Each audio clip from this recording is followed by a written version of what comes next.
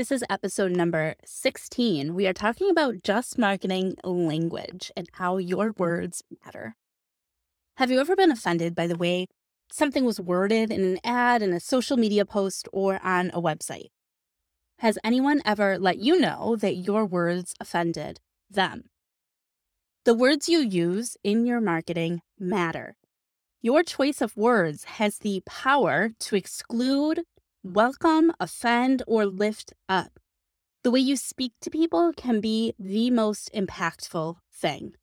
You have the choice to disrupt or to support systems of oppression with your marketing language. As someone running a business as a force for good, your marketing language is an essential consideration. Over the last 15 years, 92% of population growth in the United States came from communities of color. These underrepresented groups are looking to see themselves and their worldviews in your branding. With this rapidly growing population, we're seeing 3 out of 4 Gen Z consumers say that they are willing to boycott a business if it discriminates against marginalized populations. One reason why it's more important than ever to use inclusive language. So what exactly is inclusive language? Inclusive language in marketing means that you are communicating with intention so as to not exclude, offend, or stereotype your audience members based on their race, gender identity, abilities, age, or any other identifying characteristic. It means taking into consideration the correct language to use so that your prospective clients know that they're included as a part of your ideal client.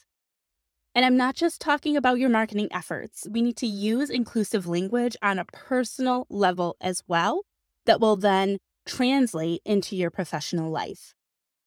So as you're marketing your business, you need to consider what messages you're sending to your audience with the words that you use. Who is being included, excluded, and/or offended? And who might be harmed by your choice of language? These are all important questions to ask yourself as you plan marketing campaigns, post content online, update your website, and just generally practice just marketing. All right, first of all, we need to acknowledge that using inclusive language is challenging and it takes effort. It's challenging because language is always evolving. Meanings of terms, phrases, and words change over time. There are things that you and I said in high school or heard in high school that were more or less accepted, and right now those same things are thought to be very offensive slurs because language changes. Awareness is expanding. Marketing language that was acceptable a few years ago may no longer be acceptable, and the parameters of inclusive language are constantly evolving. Secondly, inclusive language is on a spectrum. So while you are likely already avoiding some obviously derogatory terms, there are some more subtly harmful words that we need to examine. There may be meanings of common words or phrases that you're unaware of, yet the impact of those terms is real. Because there's no single set of rules for inclusive language, in some cases there are conflicting opinions within impacted communities about what language is and is not acceptable. And we're going to talk a little bit more about that later. Your best guidelines come from listening to the people who are affected by your words, understanding historical and cultural context, and expanding your awareness. In other words, we need to do our best and then remain open to updates and corrections as we go. It's important to remember that we're going to make mistakes. And the most important thing we need to do is to continue learning and listening to our audience and correct the mistakes that we make along the way. Just Marketing is here to help you avoid unintentionally doing harm with a few simple guidelines for inclusive marketing language that can get you started. Joining the movement of other business owners implementing inclusive language is what will propel this initiative. When we know the accepted backgrounds of words and phrases, that is the first step. And there are 4 major guidelines to follow to make sure that we're on track to using inclusive language all the time. Number 1, We want to use gender-neutral language. You want to avoid using terms that assume somebody's gender. So, for example, we don't want to use she, her. We don't want to use the term guys, using something like mailman, fireman, congressman.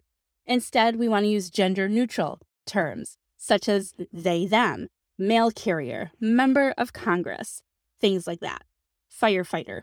Secondly, I recommend using person-first language. A person-first approach avoids equating people with their disabilities. So instead, it centers on their humanity as a person first. So for example, instead of saying a blind person, which starts with their disability and follows with the word person, you would say a person with blindness or a person who is blind. So it starts with acknowledging their humanity and then follows with the description of their disability. It's important to note that there is a wide range of perspectives on this person-first approach. Members of some communities, such as the deaf community and autistic communities, actually prefer identity-first language. Brianne Leeson is a great example. She prefers to be called autistic over being called a person with autism, as she explains in an episode of the Familypreneur podcast. She said that she strongly identifies with her diagnosis and feels greater comfort with identity-first language. So which one is the right way? Well, I've adopted a philosophy of do less harm after a conversation I had with Amy Matos in an episode of Familypreneur. Based on my experience and knowledge, a person-first approach does less harm overall in most cases. I have personally chosen to default to person-first language unless I'm corrected. Of course, when it comes to individuals, I honor everybody's preferences and do my best to use whatever language they prefer. The third thing we want to talk about is tokenization. We want to make sure we're never highlighting a part of someone's identity unless it is relevant. So disabilities and identities are often mentioned when those attributes have nothing to do with the actual story that's being told.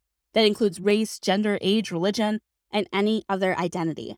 So if it's not pertinent to the post or testimonial or ad or whatever content it is you're creating, then leave it out, all right? If that person's disability or identity is not important, it's not contextually important, then we don't need to mention it.